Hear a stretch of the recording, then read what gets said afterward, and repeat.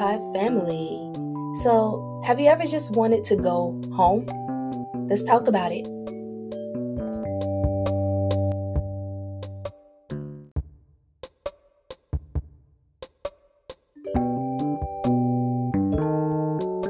Hi, Pod family. So, last week I was talking about growth and how I'm just changing. Things are just changing rapidly for me. And I didn't expect this change to happen to me, but I'm so glad that it is. Like maturity is the best. Immaturity, not so much. And sometimes when my son plays around too much and he bites his arm, I know he's 4 years old, but screw it. He needs to be mature. I hate immaturity, I cannot stand that mess. Like, come on, grow freaking up already. Because some people never get past immaturity. They always just be immature. And it don't make no sense to me. Oh my goodness. I hate it so much that I'm not even going to get on a rant about immaturity because I can. So this past week, I really just wanted to go home. Like, I thought about things, and you guys know how I felt about taking the nail test in Kansas. I still say screw you, Kansas. I want to take the nail test again for myself because my teachers, well, they said they would pay for it because of the last mishap was their fault for not giving me a trash bag. I know I would have passed that too that time. I was so confident. I was like, you don't even know. And it hurt so bad, but now I'm just ready to take this test again and just get it over with and just move on with my life and, move forward as a licensed nail tech. Nails is a passion of mine. So I don't know how many people's nails I'm going to do, but it is also a way to bring money into my house. Like I said, we not balling. We want to be balling one day, keeping up with ourselves, not the Joneses, and definitely not no dang Kardashians. Like we don't look at celebrities and think, oh my God, we want to be just like them. No, we want to be like Jesus. That's who we want to be like in this house. But anyway, so in the midst of wanting to try again and in the midst of just looking at things, something said to me, you have to go home. I said, okay, self. And so I went to my husband and I said, I want to go home. And he said, go. And I said, okay. Even if he didn't say go, I probably still would have went because I'm rebellious. Yes.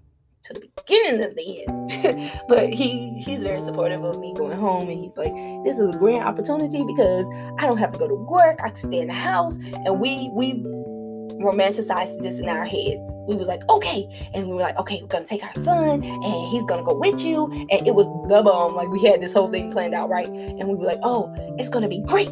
So I got in the car and I decided I'm going to leave, right? Next thing I know, I get to a stop in Kansas. I didn't even leave Kansas. I was in Andover. And I was at a stoplight with a big semi truck behind me and a little tiny putt-putt car, a PT Cruiser, I think. Those are, if you drive that, I'm sorry, but that's a putt-putt car to me. I call it the putt-putt car. The other car, I call the skate car. So I'm at this little stop and my car won't go. I look down, I'm confused. I'm like, what? What's going on? Y'all, the car didn't go. It's in go. It's in drive. It just won't go. So I don't know if a freaking angel or something was holding my car or whatever, but it wouldn't go. So I did what all normal people do. Turned on my flashers. And because my son is in the car and I don't want this semi truck and the other, putt-putt to hit me, I put on, I get out and I start waving my hands like sporadically. And I'm telling them to go around. I don't know what happened to the spirit of helpfulness, but that is gone. Those people looked at me and then they threw up their hands like, oh, great, she has a car issue. And I'm thinking, oh, great, you're freaking being nonchalant and you see me. I'm a woman out here and I don't have there's no male in the car with me besides my young child. He can't help. And you mean to tell me you're going to just sit there and just wave your hands like, oh, great, you ruined my day? What the crap is that? How did I ruin your day by something bad happening to me? And so I'm sitting there like, okay, that's fine. They could be like that because we already know by now, if you've been listening to me, they could get it, so we could have a thing, but I'm not finna get into that right now. I'm trying to just get my car situated. So I'm thinking, okay, whatever, do you. So they go around finally, they laugh at me while they're going around, which is just crazy. That's why a lot of some environments I don't like being in. It puts a bad spin on everybody that lives in that environment because of the actions of a few. And out here, there have been a lot of the few who don't look like me, who mistreat me and think it's okay. And when I get back with them, they think, oh my gosh, she's crazy. But I'm thinking, oh my gosh, you were crazy to step to me in the first place. So I don't know. I'm ready to get out of this particular environment. Never liked it in the first place, only here because of military. And once that's over, I'm over it. My child, he said he wants to come back and see where he was born. We're going to pull it up on Google Maps because that's how crappy it is to me. I don't want to be here. I've met some nice people, but it's like I meet them far and in between, and I'm sick of it, because I spend my days being positive and not trying to attract negative, trashy people. So anyways, hopefully one day I'll meet some good people here, but hopefully I'll be gone and won't even have to think about it. So the truck driver just drives around, he drives on the road, so he understands stuff happens. So then I got back in the car and something said, turn it off and turn it back on. So I listened to my something, because that's usually God guiding me. And so I listened to my something, turned it off, turned it back on. No problems whatsoever. And the thing is, no lights or anything came on. So I guess the car just took a break for a second, which is unusual to me. But hey, who am I to fight with the car? So I went home. We ate. We drove the car the whole day. We ate. Everything was great. And then, the car worked and everything. So then after that, my husband, he decided that we should get a new car, because if I'm going to go home, he doesn't want me stopping or having any stuff on the road, especially since the car was fine. There was nothing wrong with it. Nothing at all. So because of that, he said, well, let's get you a new one, because I can't have you on the road out there and something happened and I don't know anything. So we went to the car lot and got a new car. And, we didn't we wish we could have paid cash, so we're not going to get into the financials, but we got a new car. And it is beautiful. It is beautiful. So I took the new car and got on the road. And when I got on the road, it drove beautifully. Then a lot of things happened, like a lot of detours took place. All of this stuff started happening. That was a fatality that I never saw, because I drove through the part that was a fatality on the road. You couldn't go through some paths. They were blocked off. And I'm like, why are all the paths blocked? And at one point, I almost gave up and I almost came home. So I called my husband and he got mad because he wanted to study. And he was like, you just got to do this, because if you don't. And I felt like something was testing me. And I was like, just forget it. I'm going to go home. I'm going to give up. But then another part of me was like, I want to see my family. So I kept going. I just kept going. I was like, this part of me that wants to see my family is really adamant in me. I don't know what it is, but I'm going to go. So my husband was like, if you leave, if you come home, you're not going back. I'm like, dude, you're not my boss. I'm going to leave anyways. And so then he was like, well, yeah, I was just, and he humbled himself, because that's what he better do. And so I ended up going on this trip, and I saw my family, and I had a great time. I stayed with my aunt, and I just had the best time. Got into a scuffle with my grandma, and I don't know why. It's like I got a tumultuous relationship with certain people, and my grandma ain't one of them. But I noticed every time I go home, she pick a fight with me. It's like, chill, lady, you freaking 84. Let it go, okay? I don't even know what the problem is. Anyways, you're freaking 84. Get over it. Shoot. And I tried to get her to interview for the podcast, because it is Black History Month, and my grandma is 84. Think about that.